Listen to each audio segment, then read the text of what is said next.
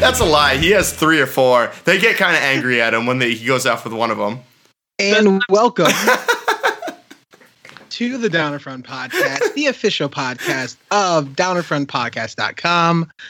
My name is Warren. What we do here at the Downerfront Podcast is that we hang out, we review a bunch of movies, TV shows, just about anything that's in the media. We have a lot of different segments, so definitely go check out our work.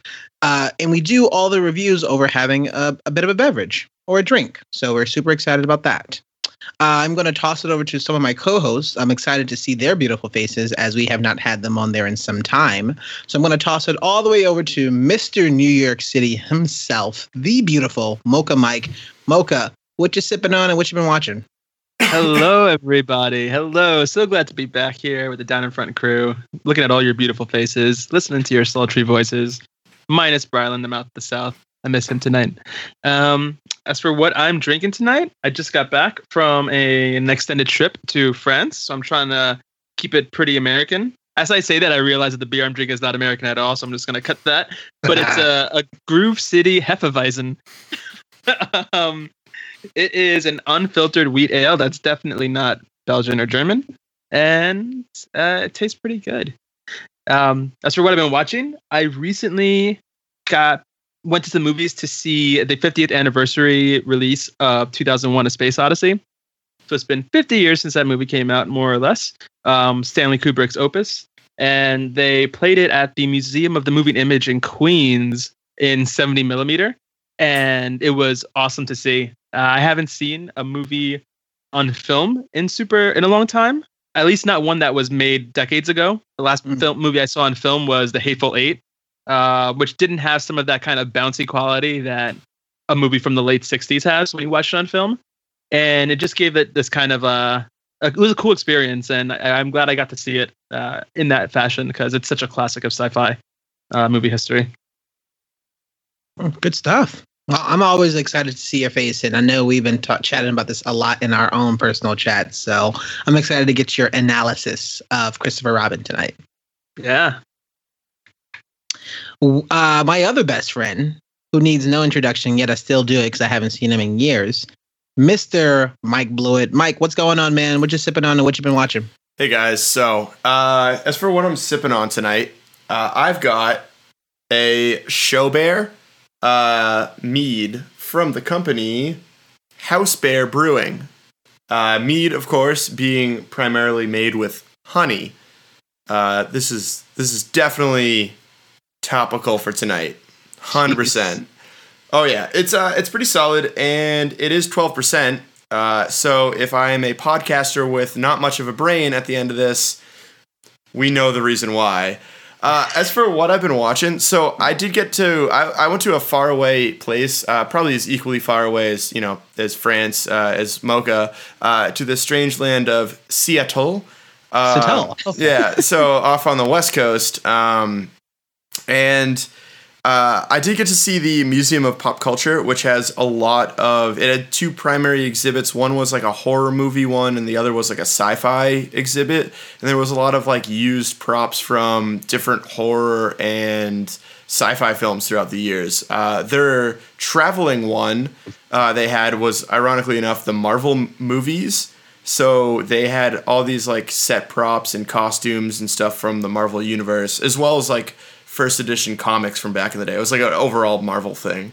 It was fun. I will say this. I actually watched a random film when I was in the strange land of Washington.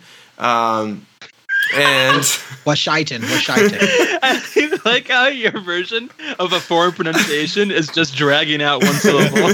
Like nothing else changed. So yes, I saw the James Franco Amber Heard, I believe, opus, The Adderall Diaries, And that movie was a load of shit. Not gonna lie, it was pretty terrible. I went in thinking like, hey, you know, I'm gonna watch James Franco around for 2 hours, and it's about like this writer who is like interested in a murder case, and that's his like new thing he wants to write about, even though everyone says not to, and there's like a girl involved. It's really stupid. It's like terribly done. Oh, that's it? Don't watch it. Yeah, no, that's it. That's literally it. Just don't watch it. If you see it come up, if you see it next to like Disaster Artist, Pineapple Express, and The Interview, and then there's The Adderall Diaries, just keep on going.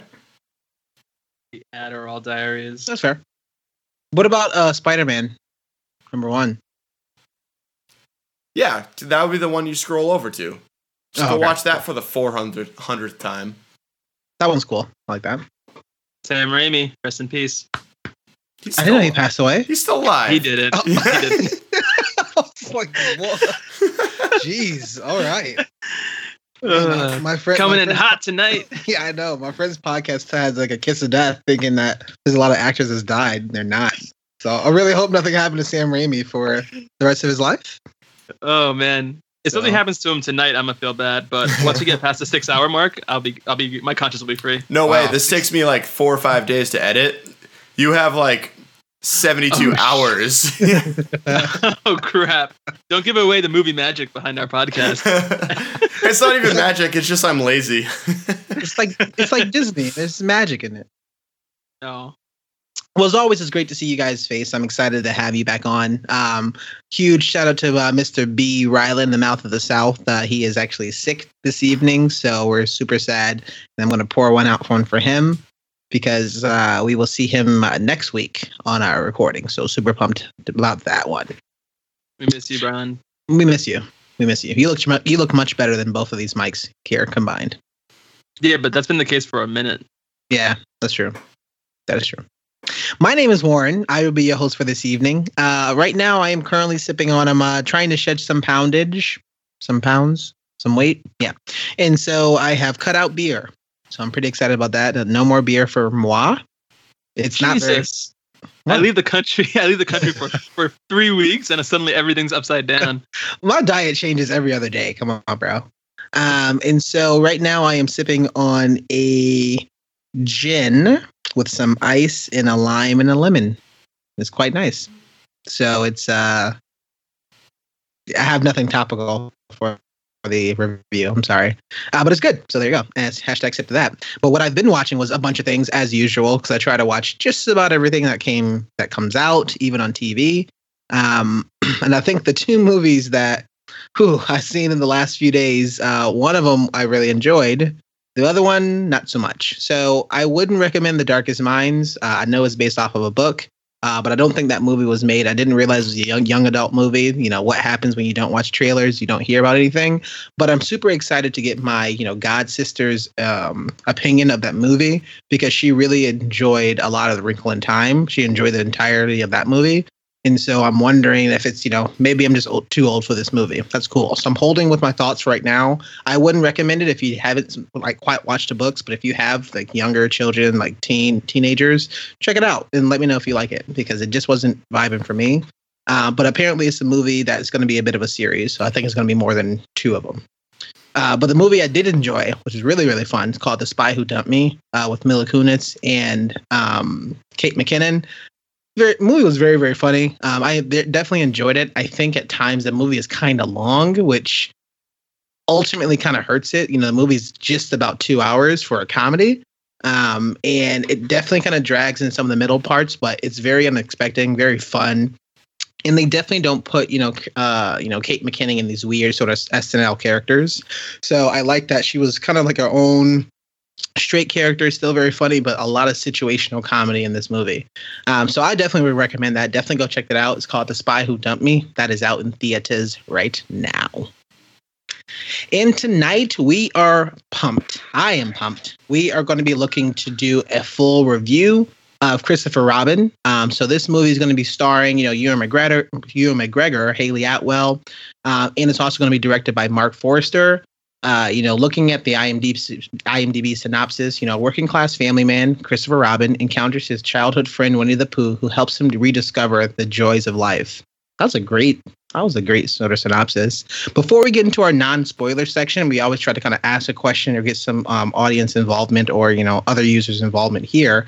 I'm going to toss it over to Blewett. So Blewett, looking at this movie and hearing that this movie was coming out, what was your experience with Winnie the Pooh growing up?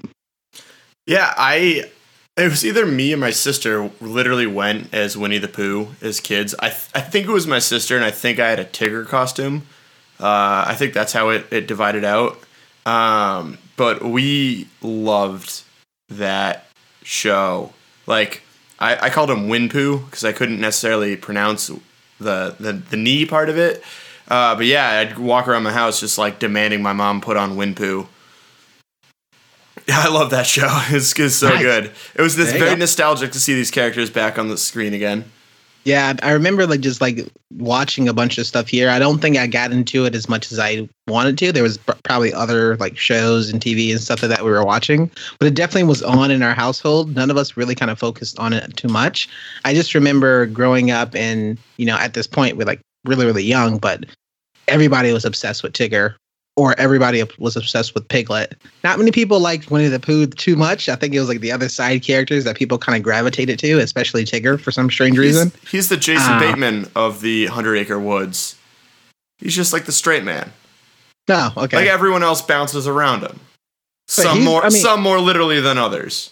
But I would Tigger- argue that the straight man is Al. True. No, Al's kind of an idiot. Wasn't that a shtick? Winnie the Pooh is more of a Buster situation going on. Well, Mocha, what's your sort of experience with Winnie the Pooh growing up? Yeah, well, I mean, I grew up with Disney, with a lot of Disney in my life. My parents, we always had movies around in the house. My parents would take me to the theaters. But Winnie the Pooh was never something that really caught on with me. I would watch the cartoon when it was on. There was nothing else to watch. But I don't know, something about it never really hit me in the way that it really connected with other kids, I feel like. I enjoyed it when I did watch it, but I was never really crazy about it. Maybe at that tender age of 6, I was just into more gritty, hardcore stuff, like Hercules, things like that. Little Mermaid. Hey, Hercules is top 5 for me, so there you go. Oh, absolutely, that's the gospel truth. Oh, But nice. I didn't. So I knew of Winnie the Pooh. I knew all about the characters. I would watch some episodes, but I wasn't a ride or die for him. Fair enough. Yeah. So, I mean, I'm pumped because I know at least, a lot of the lines and a lot of the script and a lot of the dialogue that Winnie the Pooh gives in this movie definitely makes me think, I'm man, was he this philosophical in his show? I'm curious. I was thinking about going back to watch for it, but I'm already still watching Mr. Rogers. I'm up to season 5 right now, so I have a long way to go about that. So whenever I finish that, maybe I can go back and watch Winnie the Pooh. So we're pumped. So what we're going to do is going to give you a break. We're going to go into our spoiler section. So after this, we're going to be spoiling entirely part of the movie, the plot, the characters, the acting, just about everything. So if you haven't seen Christopher Robin yet, definitely pause the podcast and we will see you soon for a full review of Christopher Robin. See you soon. Yes.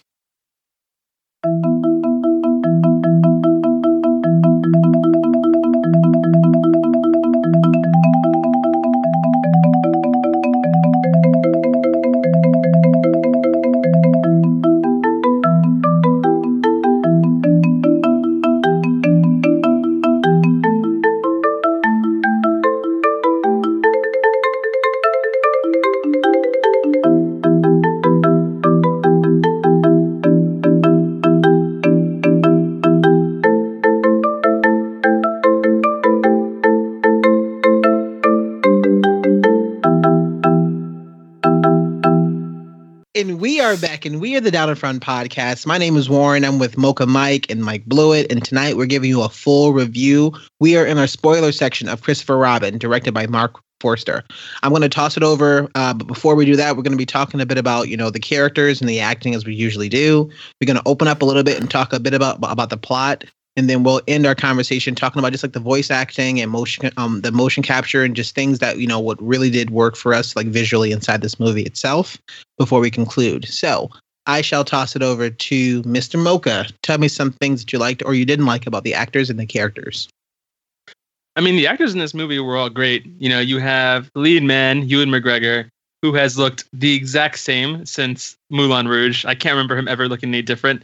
He looked different in Trainspotting, and then he like grew up for Moulin Rouge, and then has been the exact same physical specimen since then. But his acting has also been as consistent. He's always reliable. He is believable, and is like sort of serious and capable, but still a little bit bumbling kind of personality that he puts up as Christopher Robin.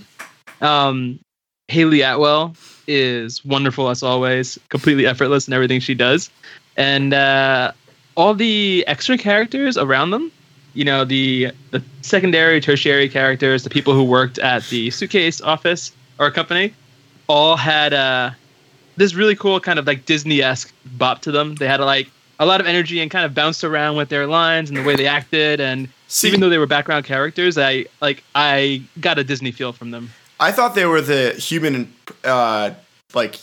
versions of the like Winnie the Pooh gang. Like there was like the old guy that was really like, oh, guess I'm getting fired now.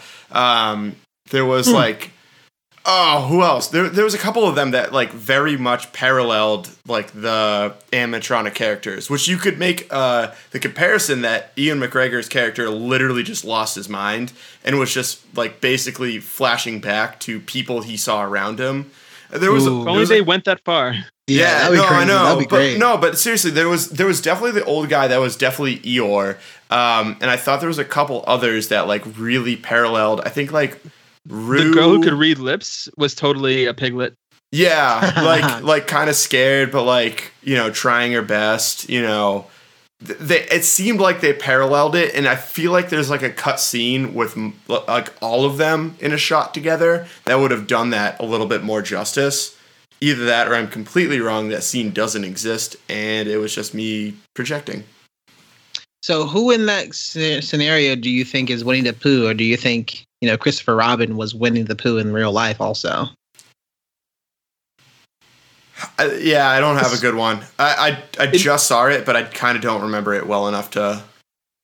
I think if we're going with that theory that Winnie the Pooh, or in all the other characters from the 100 Acre Woods were manifestations of Christopher Robin's psyche, I would say that Winnie the Pooh is Christopher Robin, and it's the part of his subconscious that he can't really connect with in any other sort of way.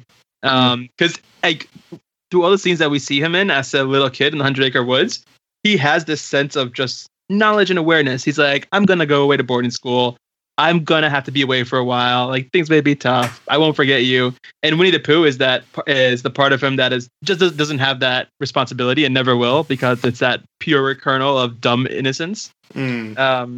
Again, I think we're already writing a better movie than we were presented, because they make it very clear in this film that these are real beings that interact with everybody in society once they come to the tree, which we can get into later. And I think it's super Disney-esque to have them be like, you know, you kind of like rub your eyes and look around. And you're like, oh, I'm still surrounded by the people and like ideas of people that I've always been.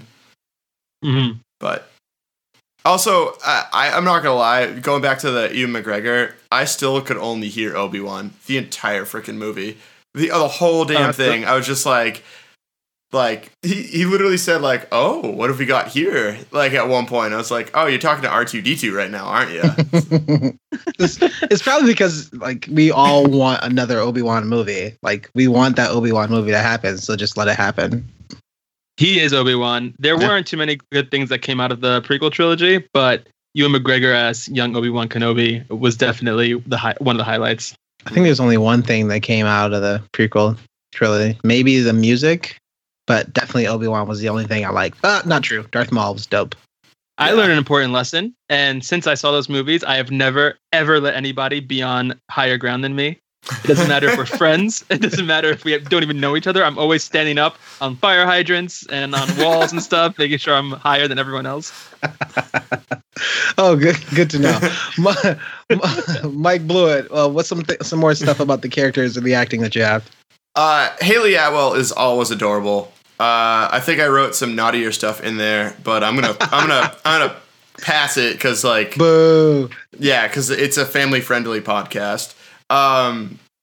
seriously though, she is an adorable human being that I feel like doesn't get enough work for how adorable she is. I'm gonna cut half of that. So, one other thing, last thing on like characters, I love the throwback design. I feel like everyone that to differentiate the movie from the cartoon, you had to make it its own unique thing, and I think taking the like CGI live action version of the toys that they were initially based on was a bold move, because everyone knows the cute cuddly Winnie the Pooh cartoon, whereas like the toys are kind of terrifying because they're like these early 19th century things that everything was horrifying back then because they didn't have any good manufacturing process.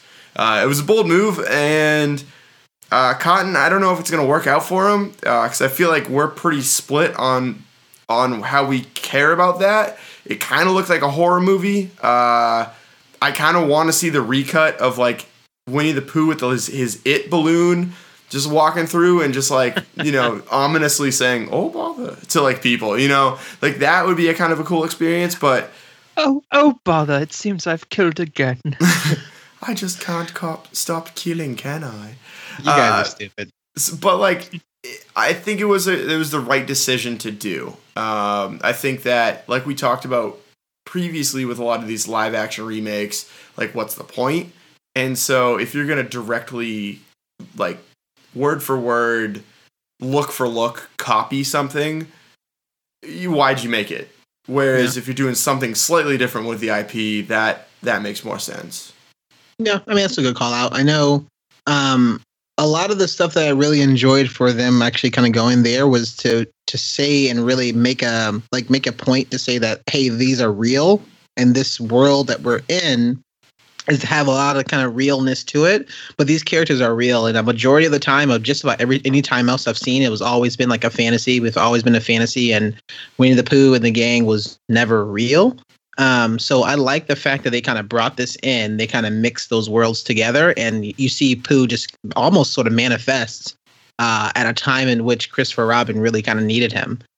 So I'm glad they kind of went through there. They kind of made it a little bit more impactful to know that, hey, I'm really like people can really see these characters. And there's a lot of kind of one-offs, a lot of like very comical scenes of, did you just see that? Is that thing looking at me? And there are people not entirely sure if these toys are kind of real. So I was definitely almost feel like a callback to like Toy Story. But I just like the fact that they kind of meshed that world together. And instead of, people learning life and stuff like that in a fake like fantasy world and then coming back and applying that knowledge what they have now they just kind of put it all in one story together. And I think it goes a little bit further away, especially because this is going off of Jim Cummings, who's the the voice actor for Winnie the Pooh. This actor was like absolutely phenomenal. I'm going to get into that one a little bit later, but just the way that they described and sort of like designed Winnie the Pooh, who was very different. And I think each one of the characters of the Roo and, Piglet and Tigger, they all had like a lot of personality to them. And there's things that I noticed that they were going to do, but then also I just didn't realize, I'd never really kind of spent a lot of time with these characters before. And so I think the one thing that was fresh in my mind is Goodbye, Christopher Robin, which came out last year, I believe, which was a very, very dark, very, very real, different story of basically Christopher Robin's life as a kid when he's this huge success. And so I think that, switching it around a little bit, making the story a little bit more family friendly, also a little lighter, by a little, I mean a lot lighter, but still putting the fact that, this is what Christopher Robin went to. He had to leave. The movie opens up with basically them saying goodbye to Christopher Robin and this huge conversation between Christopher Robin and Pooh about, you'll never forget me or anything at all like that. So I think that was a nice kind of callback to their conversation later on when Christopher Robin was grown, played by Ewan McGregor. Love seeing Ewan McGregor. Like I'm all about that. That dude's amazing. I'll love to see. I still want to see him in more stuff. But talking about the side characters, I did enjoy the daughter. Her name was Bronte Carmichael. Her name was Madeline in the movie. I like the fact that it was like a difference of she was trying to kind of help her father. She's trying to kind of please her father, but clearly not having fun with it at all. And so it's interesting to see, when they had their first moment of, hey, could you read me a story or read me a book or something like that?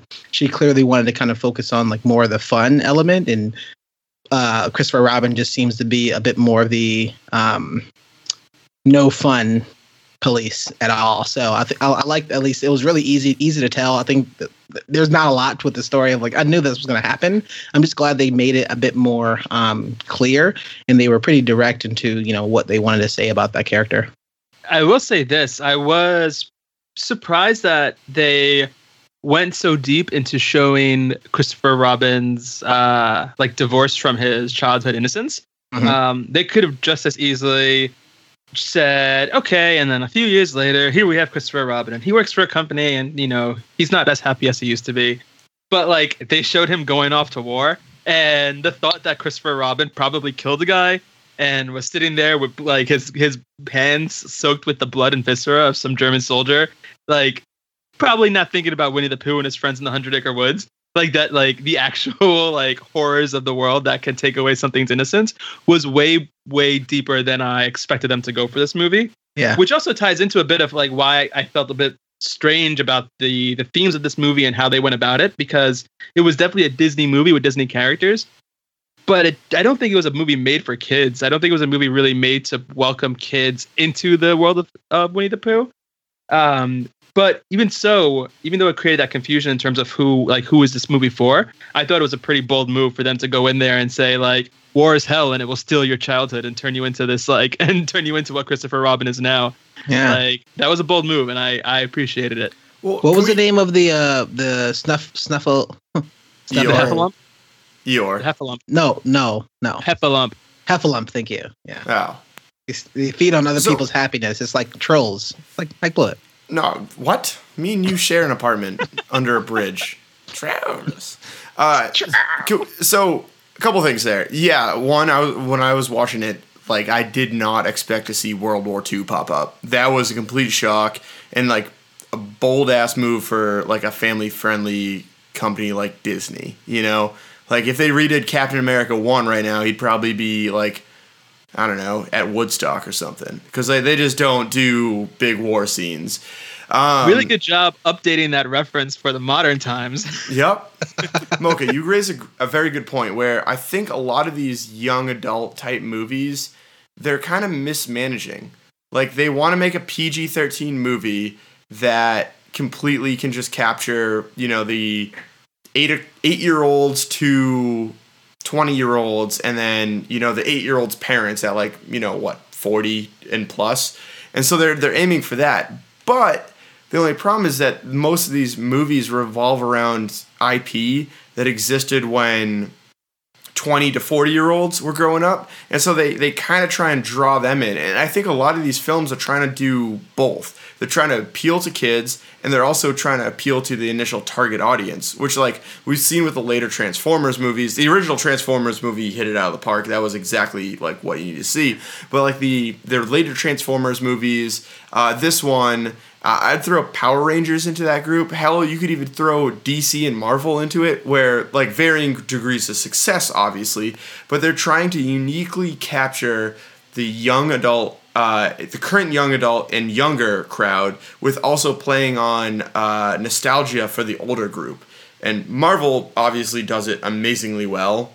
Star Wars does it pretty well, and then you have kind of these other companies trying to get a little bit of that market share. But I wish these companies would just do it. You know, just like, hey, you loved this when you were growing up. We're just gonna make an R-rated He-Man, you know, a movie. Because you all are over 17. You're all like 35 years old that we're watching He-Man. Let's just do it. Let's just make some weird one. It'll be exactly like the cartoons growing up, and that's what we're left with. So that's a good point, because you mentioned how, like, Marvel and some other companies can walk that line and balance it a bit more. And what I feel like you find with, let's take for the example Marvel, which does a good job of balancing nostalgia and creating something new for a new audience. What they're doing is creating a movie that's fully directed towards recruiting new people into the fold, people who may not have been considered themselves like Marvel comic book fans previously, but they pepper it in with tons of unobtrusive references that matter to the people who know what's going on. And so you get the best of both worlds there, but they still have one steady focus, and that's carving a new path for a new audience. This movie, which came up in our video teaser earlier, kind of feels like two separate movies. I think Bluewood, you mentioned this. It feels like two separate movies. You have Christopher Robin's coming to the realization that he's lost his childhood and how that gets changed back, and he gets his youth and imagination is reawakened.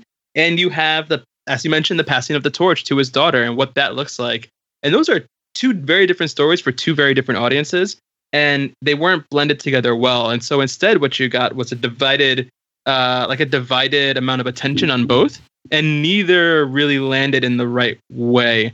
Because I don't believe at all that the Christopher Robin arc in this story had anything to do with bringing new audience members into the Pooh fold, which you've seen in other films, like for Disney's other attempts at live action, for instance, the live action Beauty and the Beast. That was more or less the original cartoon, just live action.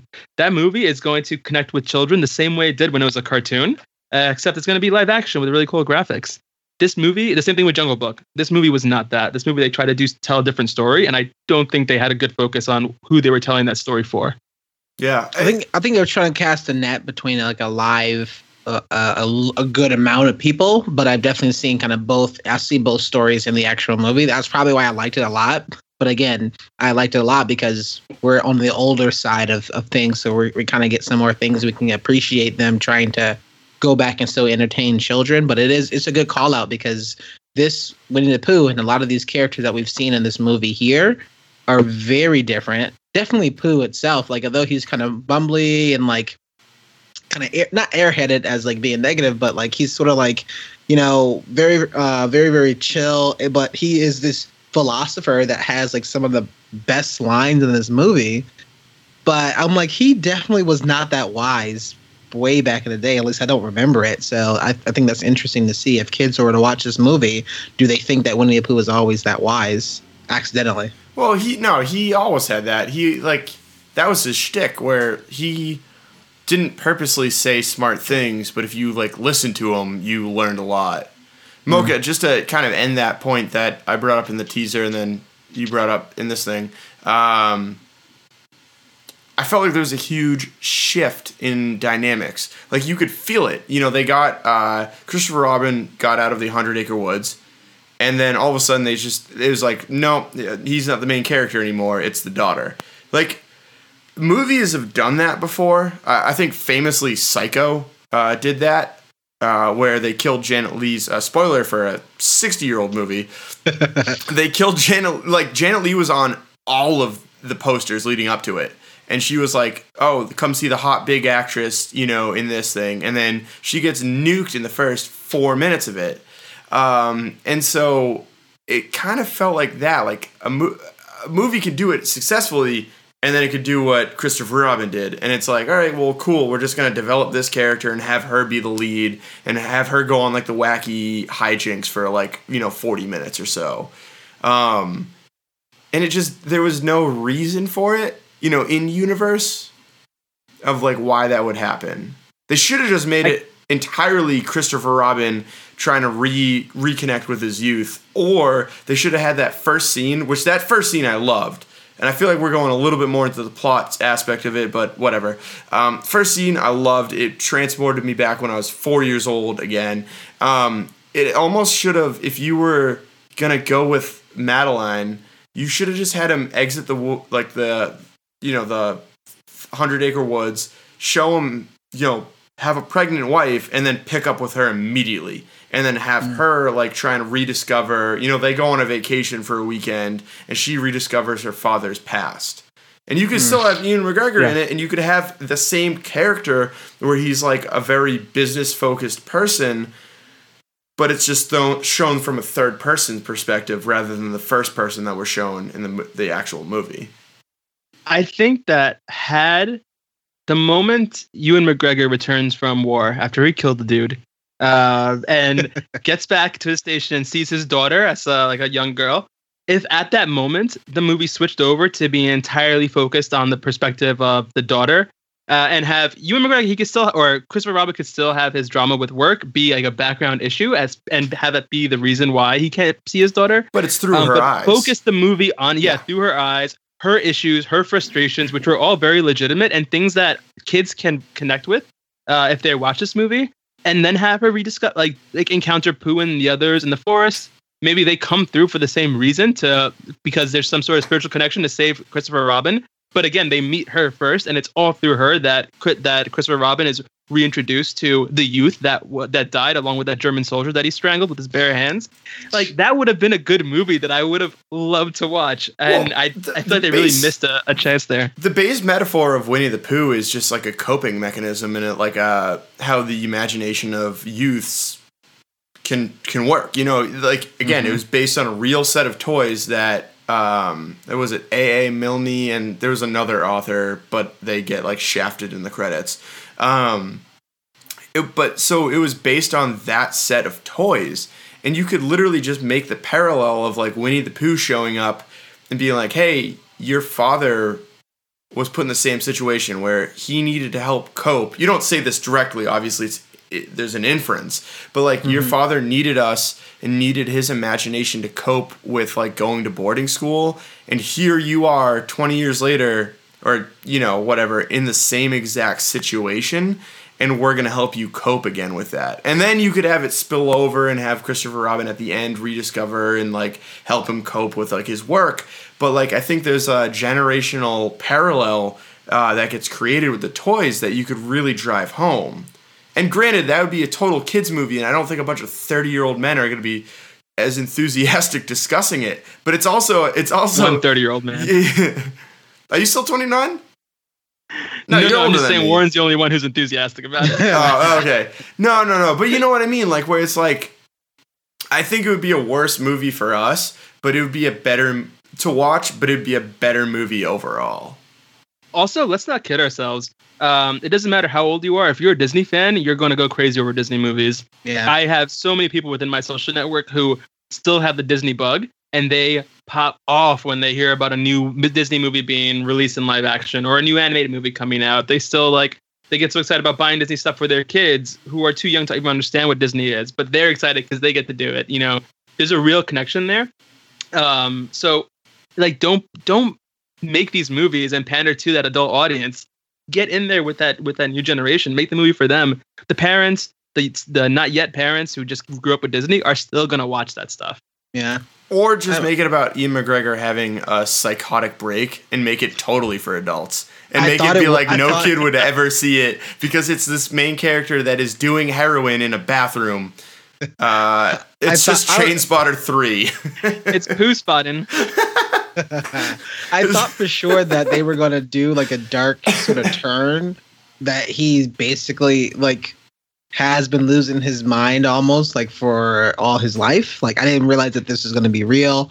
I'm kind of glad they didn't kind of go there because I like the fact that a lot of these characters were kind of set up with at least for me, kind of looking at these characters of not quite just coping, because that was like near the end of it, but more along the lines of just playing, like imagination, being creative, like unlocking that outlet of this is all that you can necessarily do. But it's nice to even think about, you know, he wasn't imagining it the entire time. That was just like his real friends. Yeah. To be fair, you could also have used this as like a fugue state type thing, where Christopher Robin goes into Germany and executes 1,400 civilians with a pistol. Like, he literally just lines them up, and then they're like, hey, there's some of them that might cause an uprising, and we can't deal with this because we're moving on. And he just goes through and pops them each, and he has PTSD, and he's just severely emotionally distraught. And he comes back to England, and he sees his daughter, who's like his age, and then it just takes him right back into when he was a kid, and he needs to all of a sudden get over the guilt of murdering an entire town of women and children by playing with his stuffed bear again. I don't know where y'all that'd be messed up, and that'd be for I don't know where y'all getting this. The younglings. Way too overboard. The younglings, you can't kill the younglings. I hate them. It's sand. Good thing he didn't serve in North Africa. Oh my god.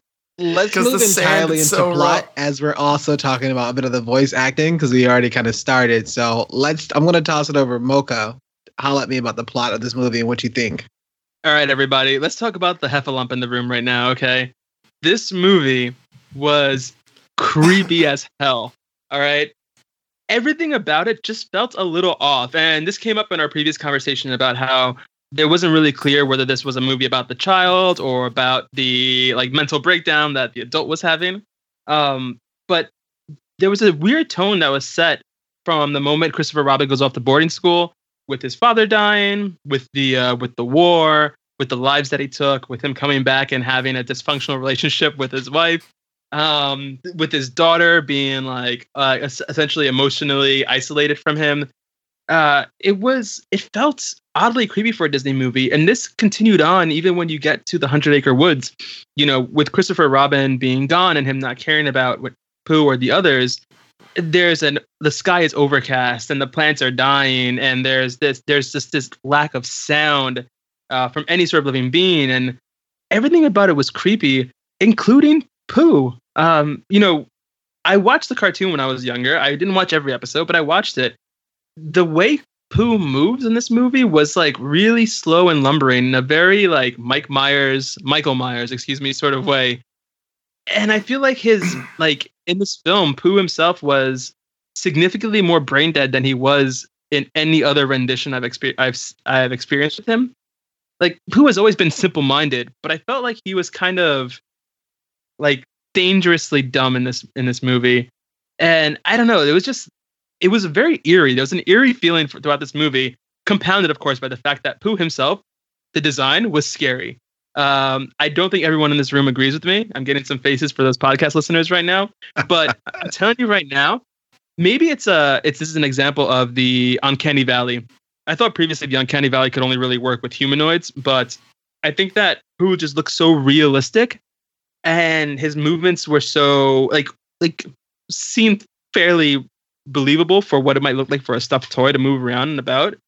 But like those black eyes that just didn't blink, the fact that his mouth was super, super tiny, the fact that he invaded Christopher Robin's life and immediately started to ruin it in this weird way where he just kept on like moving forward with whatever thought he had without any sort of care whatsoever to how it affected Christopher and the world around him. It creeped me out. Almost everything about this movie. And until the rest of the group showed up. Then things started to get a little bit more lighthearted. But there was just this weird aura for this movie for me, and I can't quite shake it. It still haunts me to this day.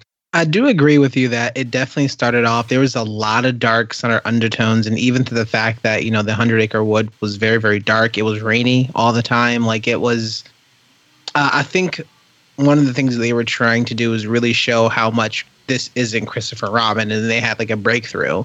And so I think that it was definitely done on purpose, but it definitely took, I didn't think they needed to do as dark as it was. Gonna basically feel like, and we also saw the fact that, you know, Haley Atwell's character was basically saying, hey, we're actually going to stay up here in the house longer. We're not going to come back. And they were literally about to just basically leave, and Christopher Robin's kind of losing everything, even to the point where, you know, and I thought that they were going to like bring this back, but his neighbors basically wanted to play Gin Rummy from him, and that was just a separate sort of character, sort of creepy, but like, yeah, it was creepy, but it was fun. And you definitely have those people that you don't want to hang out with as much, but they still text you, and you're like, oh, fine, I guess I'll hang out with you at least once this week. And so that, I guess that happens. But they didn't even hang out in the movie. It was literally it literally went nowhere. It wasn't even like Jesse Plemons from Game Night. That was like a weird neighbor done well. Yeah. That was also a completely different movie. But I mean, just looking at like the overall sort of plot itself, I can see the Disney of it. I definitely saw kind of shades of a couple other movies, depending on what's going to happen. You know, overall, how did Christopher Robin go back to find his childhood so that he can appreciate life as it is now? I think that was a pretty interesting sort of tale to make. I definitely disagree just about with everything about the character and the puppet designs or the Winnie the Pooh designs for everything. The one thing I was confused about is Tigger definitely seemed a lot older, almost as if he had like gums when he was talking, and I was like, does he not have teeth? Is that like on purpose? So I thought that was a little weird, but I didn't mind anything about Winnie the Pooh. I thought it was so strange that Mocha for sure didn't like the design. The reason why I didn't mind it, and I'm staring at a photo for right now, is because like with all like the stuffed animals and things, especially that I had when I was younger, like I always would wish them to be alive.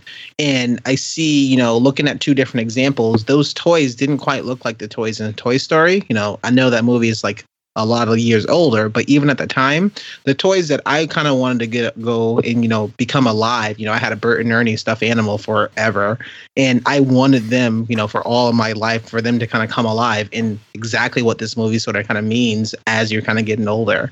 So I like how realistic it was, because I think it definitely made it a bit too real for some people, and that where it came a little bit weird. I was just confused by the introduction of Pooh when he comes back to Christopher Robin's house.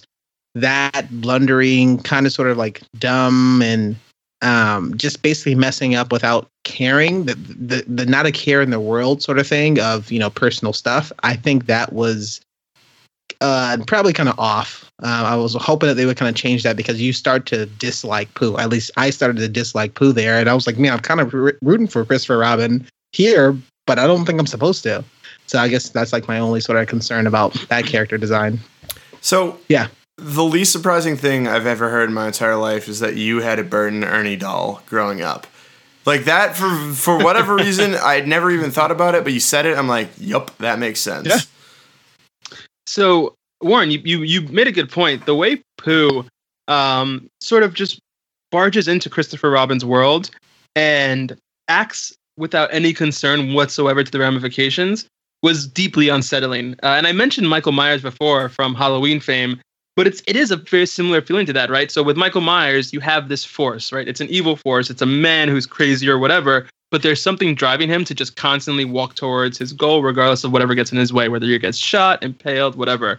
And I felt that with Pooh. Like, he showed up in Christopher Robin's world, and then just without any consideration or thoughts or care, he just kind of barrels forward with whatever his instinct is, and he can't be reasoned with. And that's so creepy to me. Like, that's just inherently like, and that's something that I never got out of Winnie the Pooh in the cartoons. The thought that Winnie the Pooh was something that could not be reasoned with, never came across, in my opinion. Also, Winnie the Pooh, like, he was bumbling in the cartoons. Like, he would, make mistakes, fall downstairs, knock over the honey pot, whatever. But he always was aware of when he would make mistakes, and he would say things like, "Oh, bother," and be contrite at times. I didn't get any of that from this Winnie the Pooh. He was just this supernatural force that you couldn't stop and was destroying Christopher Robin's life, and it was creepy as hell. At that time, I think that they were shooting it from, or they at least definitely kind of changed perspectives, and that was from Christopher Robin's sort of world. And I think the majority of what Pooh was trying to get him to do is, like, obviously slow down, think about it, enjoy life as it is right now. Like, the best thing is to do nothing. That's what something comes out of it, whatever that saying is. But I thought it was a great saying. But I think, he was basically trying to do this, because Winnie the Pooh did not change in this movie at all, just all the other stuff, because the same thing we see with the compass and the map, like, he didn't change of what he was doing. He was trying to at least kind of help out kind of Christopher Robin, because Christopher Robin's sort of a breakdown that he was having at work almost willed Pooh to come in. He says, it's going to show up when it needs to show up, and I'm going to appear when I need to be here or not. So I definitely kind of get, I was just hoping that there will be a bit, like, make that opening moment in their house a little bit softer, because the first thing we see is when he shows up is he tracks Honey all throughout the house. He scratches a record. He breaks a record player. He breaks tons of dishes in the kitchen and is like, "Oh, I was just kind of hungry." And you literally would sit there like, "Please get this guy out of here. Get Winnie the Pooh out of here, because he's just messing up everything." Even with the balloon sequence, I thought it was great, but it definitely felt like he was being such a bother and being such a nuisance. They need to, like, just take it down just a little bit, because again, we love Pooh, and Pooh's there for a good reason. And so either make Christopher Robin even nastier, and Pooh needs to be the good guy at all points. Yeah, and this actually rolls into something else where, despite it being inherently creepy for me, I was still just, like, intellectually aware that Pooh was an innocent being and was ultimately a good thing in the movie. But despite the fact that they make Winnie the Pooh to be a nuisance, Christopher Robin's escalating aggression towards him was super uncomfortable. Like, it didn't feel good watching him, like, scream at Winnie the Pooh in the woods. Like, it was weird. And I get that the whole point was to show that Christopher Robin is so far lost from the person that he was, because war does that, because killing a man takes a part of your soul with him. Like, I get it. That's understandable. But man, was it really uncomfortable, because again, Winnie the Pooh in this movie was dumber than he usually is, was less intelligent, I guess. And it's almost like seeing somebody yell at like a developmentally disabled person. Like it was weird, and I felt like bad and angry at Christopher Robin. Yeah. And it just like, it created these emotions that I was not expecting to have for like the first hour and 15 minutes of this movie. Yeah, I mean, that's a good call out. I like the crescendo of that moment, though, when, Winnie the Pooh asks him, he disappears, right? And even before he disappears, he asks him, well, did you leave me? Like, he asked, where's Madeline? And he said, basically, we kind of left him back there. He's like, well, did you left us? Because you said you'd never forget about us. And he had like a lot of these kind of real moments that really kind of cut deep. And it really kind of forced Christopher Robin to go into his bit of a spiral. So, Blewett, what you got? I guess so I agree with a lot of what you just said. Now that I'm thinking about it, I got a super Lorax impersonation. Like, that's kind of the Lorax's character, where he shows up, he's like kind of an idiot, kind of aloof, but he bumbles around for a while, and then you get angry at him and he just disappears. So again, kind of a cross-pollination of certain characters. But the only thing that I haven't talked about yet about plot that I like to talk about is how easy it was. So, like, it was the whole big thing that Winnie the Pooh wakes up, he's all alone. It's obviously a big day for Christopher Robin, so it kind of plays in with like that, it's going to be a big day for Winnie the Pooh. He goes, has the London adventure, and then gets Christopher Robin back to the woods. They search around for a little while, and then Christopher Robin just finds his friends. Like, immediately. Very like, easy. That could have been the plot to the movie, like him learning how to like deal with everything by refinding parts of his childhood. Obviously every character is very diverse, and how they interact with like an adult would be like an interesting way.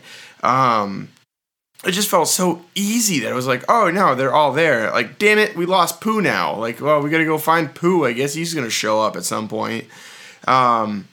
And so I thought, the way they reintroduced him was awesome, where he was at like the place that he always left him and stuff. But it just felt so easy. And then the whole thing at the end, that ending was the most cringe-worthy thing I've ever watched in my entire life. Where it was like a freaking musical, where he like motions to the kids. He's like, oh, that's the senior in like the thing, motioning to the freshman in drama club to like, dude, you're supposed to be up here. Come on, let's go. We gotta sing the line together. That was so brutal, where it like the paper flipped upside down, and then all of a sudden Christopher Robin's the reason that we get paid vacation time. Come on, like that's not like it just that ending. The last 15 minutes were so stupid, except for them having a picnic. That was fine. That was like an okay end of the movie, but like that whole thing was just such a terrible payoff. I was hoping that payoff would be Christopher Robin would leave that job. Yep. And I thought that's what it was trying to do, even if he would have given them the solution, or the ultimate sort of sacrifice or whatever, because they kept talking about cuts this entire time, his important papers. And it was just to the point where if he would have, and we've seen this before in other movies, but you have a choice, right? Are you choosing like your work or you're choosing your family? And still at the end, this resolution is he still kind of got both. It has to be either one or the other. You can't just do both and says, hey, everything's going to be good. See you later. Like, I don't think that's going to be the best solution for this movie. It was kind of a bummer, though. I was kind of bummed at that resolution. I thought they were going to go with a not Step Brothers, a Elf type ending. So I got the wrong Will Ferrell thing. Where earlier in the film, Madeline says, Dad, I never knew you were such a good artist. And so I thought they were going to go and they were going to show the writing of the Winnie the Pooh stories, like how he rediscovered it and how like being crushed under his job, and he was going to become this writer and illustrator, and that's the character that we knew and love. That would have been a great ending. Yeah. Granted, again, it's how Elf ended, but like that is, and they set up the emotional backdrop to it of like, hey, you hate your job, you hate it, like you don't want to do this, you just think that it's going to pay off better, but like you're also a good drawer and you have a very good imagination. Like it made sense to trend that way. If Christopher Robin was actually the origin story for Disney. But instead we got like a union boss origin story.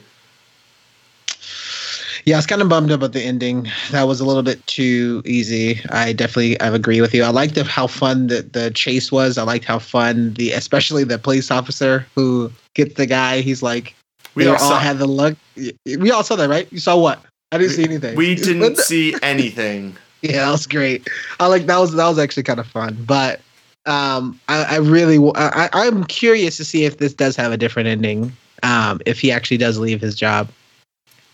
It made so much sense for it. It's like we've talked about this on this podcast before, that sometimes the movie should have the cliche ending, and that in a lot of cases, like doing the cliche ending would be a better film. I'm blanking on it right now, but there's a couple that we've covered that were like, they should have just done this. Like everyone would have seen it, but it would have worked out way better. Yeah. And it's also interesting to see, Haley Atwell character in this movie. They didn't really give her, like, she kept drawing. I knew that she was working on something. She was like drawing and like designing something, but I felt like that was just also kind of overlooked. They didn't really. I know this movie's named Christopher Robin, so it's about Christopher Robin, but you need to also expand us a little bit to talk about his wife, and basically she has raised this child by herself this entire time.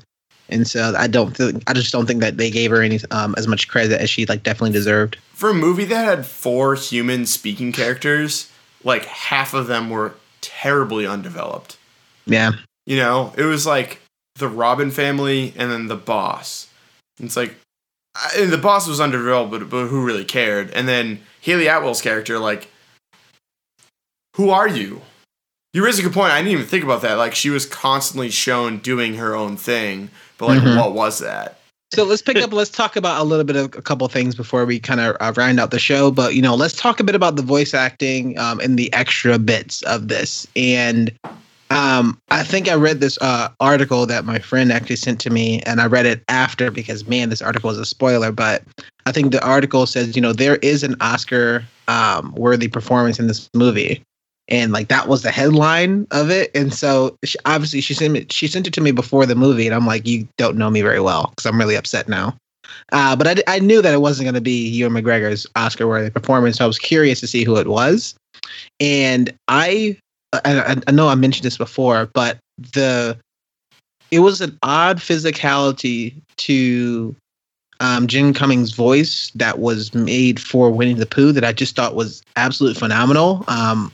Going off of what you were talking about, Mocha, it was almost too real, but I thoroughly enjoyed it. Even the simplistic of scenes of them sitting on the train, and everything about that train station was all Harry Potter to me, by the way. I got tons of Harry Potter. Everything was Harry Potter there. I thought they were going to sneak in a 3/4.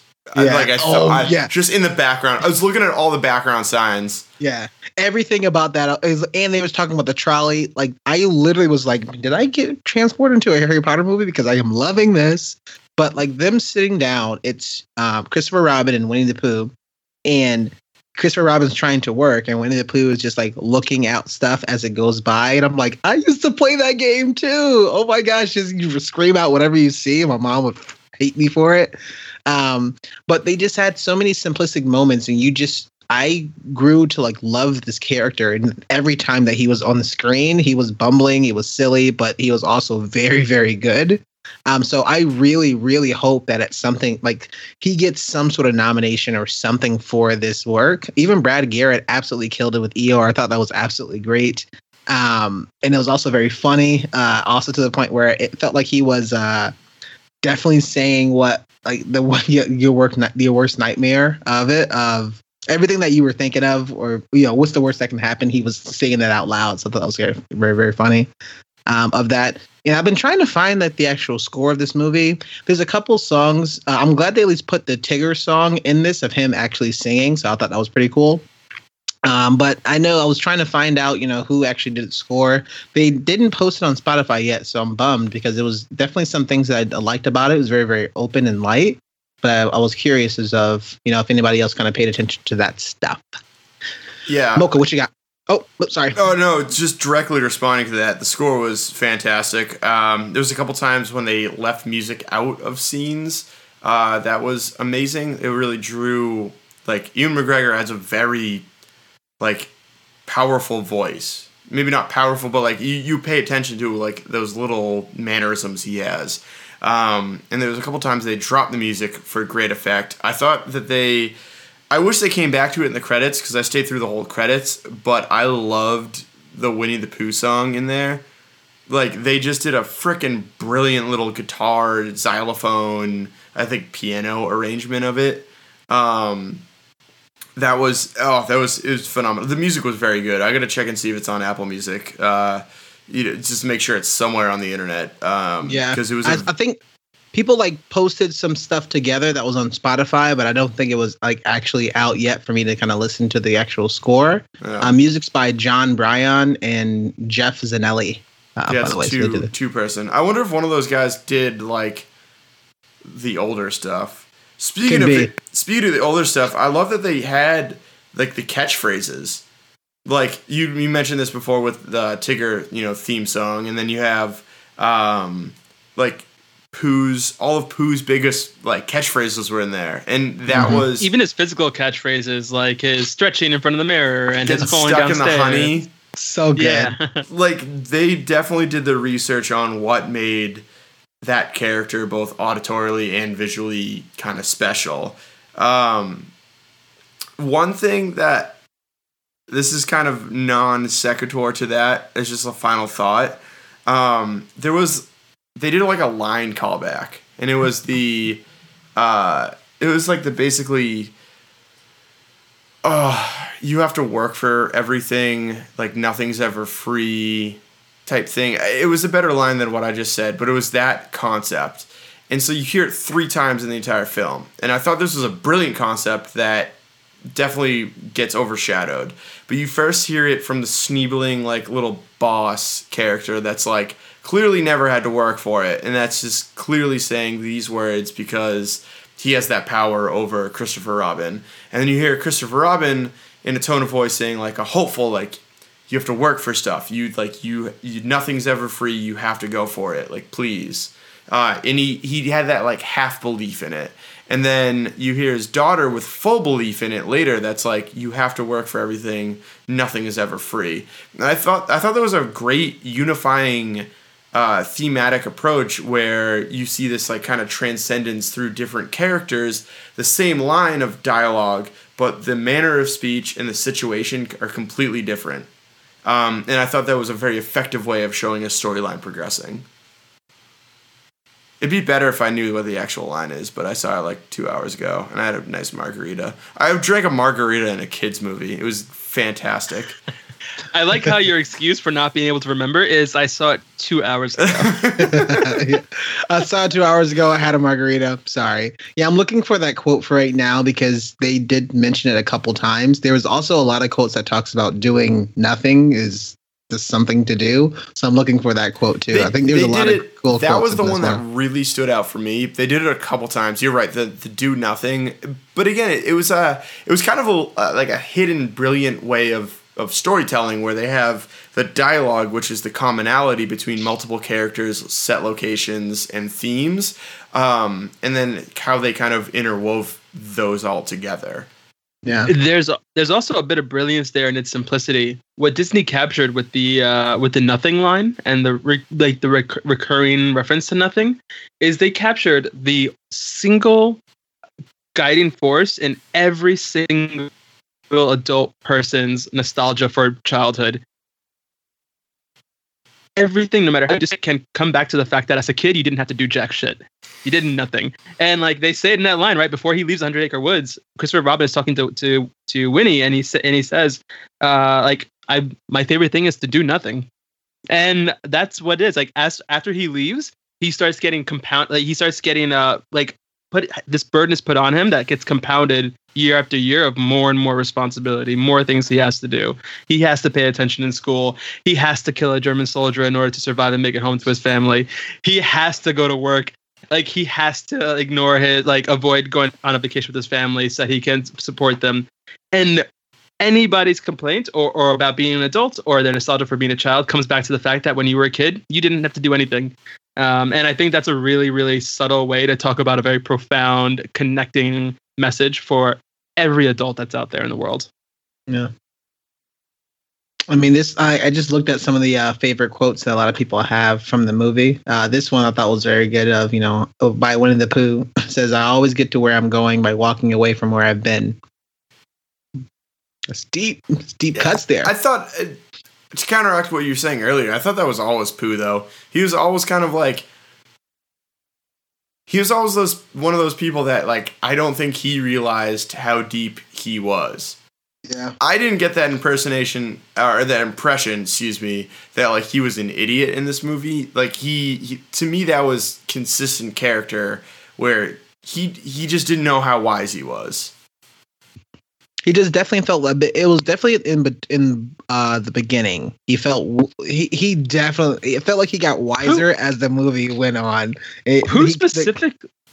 Specifically says, "I don't have much brain." I'm a something bear with not a lot of brain or something like that. With not much brain.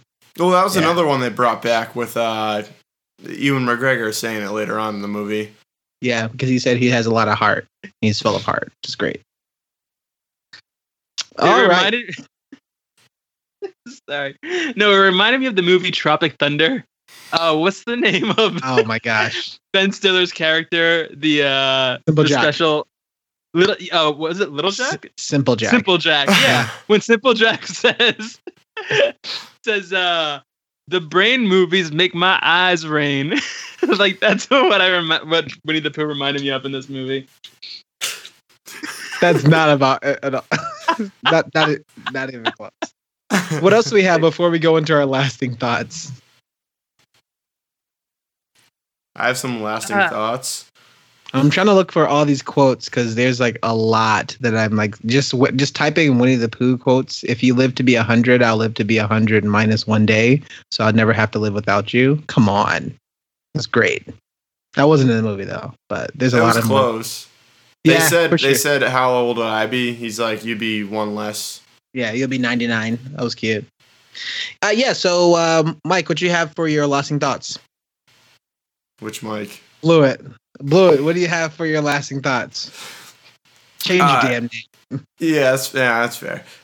So I thought it was unbelievably nostalgic in that first 5 minutes, and it peppered in other bits of nostalgia. But once you got through like the cry fest of having like your innocence and childhood lost, which my voice just cracked in there, compounds the hilarity of that statement. It was really kind of an average movie. Like, I could get over the fact that they didn't really quite know what to make this film. It wasn't bad in any ways, even with the horror show characters.